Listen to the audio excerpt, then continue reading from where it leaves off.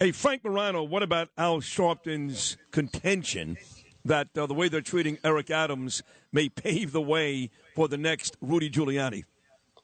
Well, I get what he means, but I think Sharpton did something I've never heard anybody do before. He was simultaneously insulting to blacks, progressives, Rudy Giuliani, and Eric Adams with one statement.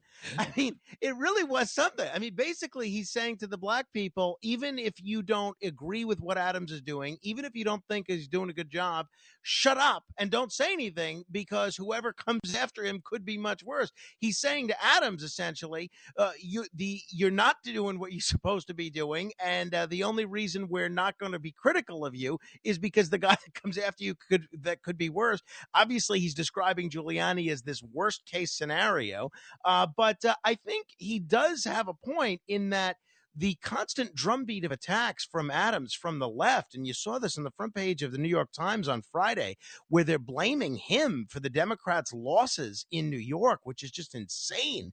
I think it will hurt Adams politically in the long run unless Adams can win over some moderates. And I think I'm sure Adams enjoys having dinner with you and spending time with you, Right. but I think that's part of his charm offensive towards you, towards John Katzimatidis, the desire to win over people that listen to this radio station, because it's not the folks that listen to WBLS and Kiss FM that he has to win over. It's folks that listen to this radio station. Well put. Frank Morano, of course, does an amazing job. Tremendous radio host, other side of midnight, overnights here every weeknight on WABC. You know, my wife is always complaining that presidents are too old. She's not a big Donald Trump fan, Danielle. That's fine.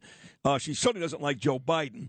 And she always says, isn't there somebody out there? She asked the question, isn't there somebody out there who's young, who's kind of moderate? I'm like, no, I don't think that person exists. I mean, DeSantis isn't exactly a moderate. But the truth is, with Biden turning 80 on Saturday, on Election Day in 2024, assuming these guys win their primaries, Joe Biden will be 81 on that election day, and he's already a mess. And Donald Trump will be 78. Those are two old guys right there, Frank. It's true. You know, I get the frustration with all of America's leaders being old. I mean, you have Nancy Pelosi, who's in her 80s. I know she's stepping aside now, but Biden is already the oldest president in history. If Trump's elected, he'll be the second oldest president in history. He's the first ever octogenarian president in history. No one's ever gotten to 80, yes. No, and so, but I think there's 80, to your point, you talk about the guys that you work out in the gym with. There's 80 and there's 80. I mean, you look at the energy and the acuity mentally and physically of somebody like a Bernie Sanders or a Donald Trump, and then you compare it to what you're seeing from Biden. I mean, Biden doesn't look like the same guy as when he was debating Paul Ryan. Remember in those debates with Paul Ryan? Paul Ryan, half his age 10 years ago, and Biden embarrassed him. I mean, that's a different guy than the guy that we see in office now. Lee Zeldin may join me later on today. We'll see. Either way, Lee comes off an impressive loss. Hard to say those two words, but it was. In fact, I'll add a third word, a very impressive loss in his governor race against Kathy Hochul. Now everybody's grabbing at him, RNC chair. You've heard that. Last week, my friend Miranda Devine wrote a column in the Post, speaker. Everybody wants a piece of Lee Zeldin, but you, Frank Morano, you follow these things very, very closely, very, very in tune with local politics. You think there's a job on Long Island better suited for Lee Zeldin. Tell the folks about that. And not only better suited for Lee and his family and his personal life, but better suited for the Republican Party. And again, I'm an independent, so it's far be it from me to give the GOP advice. But I think it's the best thing for Lee, it's the best thing for the Republicans, and the best thing for Long Island. Next year, there is an open seat for Suffolk County Executive. Last year, the Republicans won the Suffolk County Legislature for the first time in a while.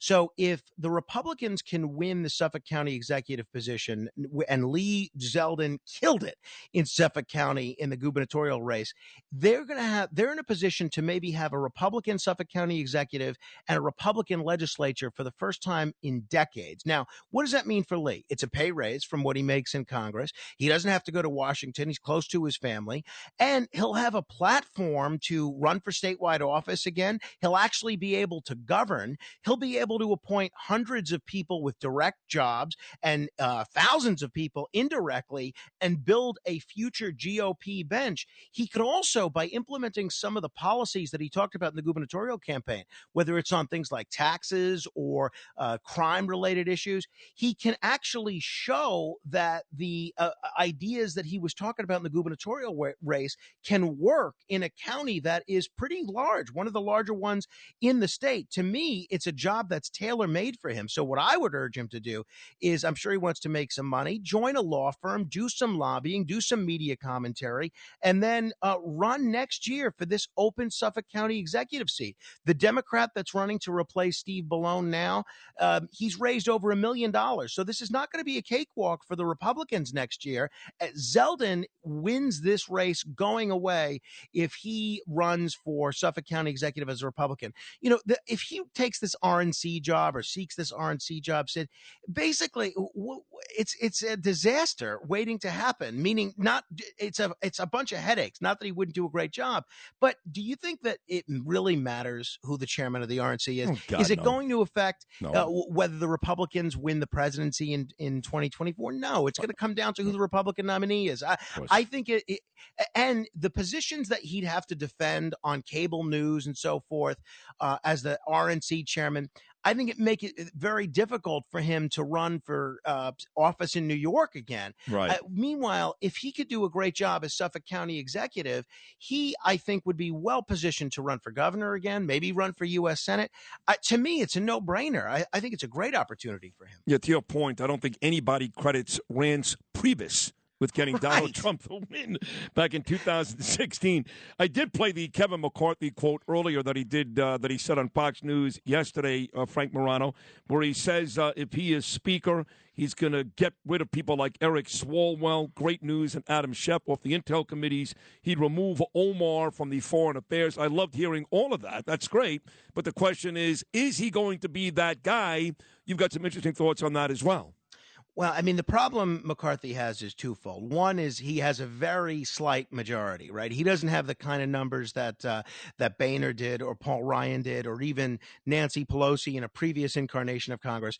And he's got 31 people that voted against him to lead the GOP. Now, some of those people, so figure they have 222 seats. So that means he can lose up to 4. Some of those people say they're not going to vote for him, period, in the vote for Speaker. Folks like Matt Gaetz and others, the former head of the Freedom Caucus. So the question is, can he get the votes to become Speaker?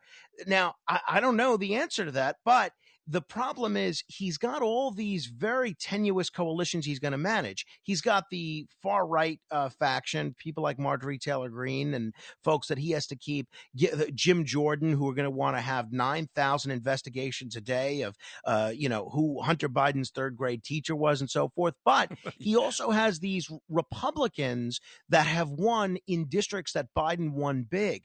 Folks like Mark Molinaro, folks like, Mike, Lawler. Yeah. These are folks that can't afford to go scorched earth if they ever hope to be reelected. So it's a very delicate balancing act for him.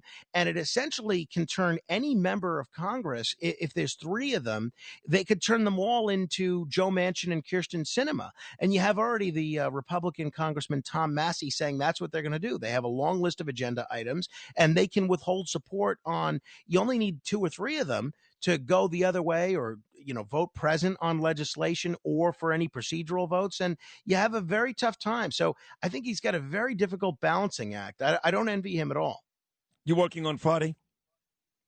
Well, I'm working a double shift on Thanksgiving. So I think not only am I doing my show, but I think I'm doing the 4 hours of the morning show, which you can imagine how pleased my wife is about that. What kind of, I don't know what to say. Rachel's got to be so furious. How old is Carmine? He will be 1 on Friday. Oh, his first Thanksgiving, and his father's not going to be there.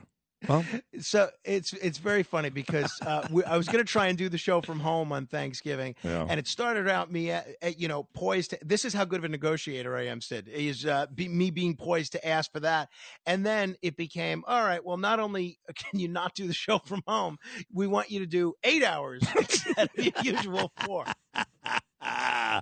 But hey, at least I have a job to be able to do that on the radio. Yeah, but they shouldn't ask you to do that. It doesn't matter. At least you have a job. You're a talented guy. Don't see that's where we go wrong, guys like you and I. Thank God we got a job. Nonsense. You don't think somebody else? I mean, you're a very, very talented guy. And well, you shouldn't be working on Thanksgiving. That's a whole other story. Listen, great job here today. Thank you for hopping on. Your overnight show is fantastic. You're one of the smartest guys I know. And thank you for hopping on. We'll do it again very soon. Sid, you're a great friend, and you are a great talent. And this morning, I did have a very rare interview with Bernard Goetz, and we spoke about the crime issue and a bunch of other things. If people want to check out the podcast, it's at WABCRadio.com. Oh, when was that? What time was that on this morning? Around 1:30 this morning. That's awesome. He actually called in once, unprovoked, to me and Bernie years ago when we were still at Madison Square He's a big Garden. Listener. Yeah. Listens to you guys every morning, that's for sure. How about that? Well, thank you, Frank. Yeah. That was a great job this morning. Thank you. Thank you. I will talk with you soon, and I'll see you on Thanksgiving Eve. No, you won't.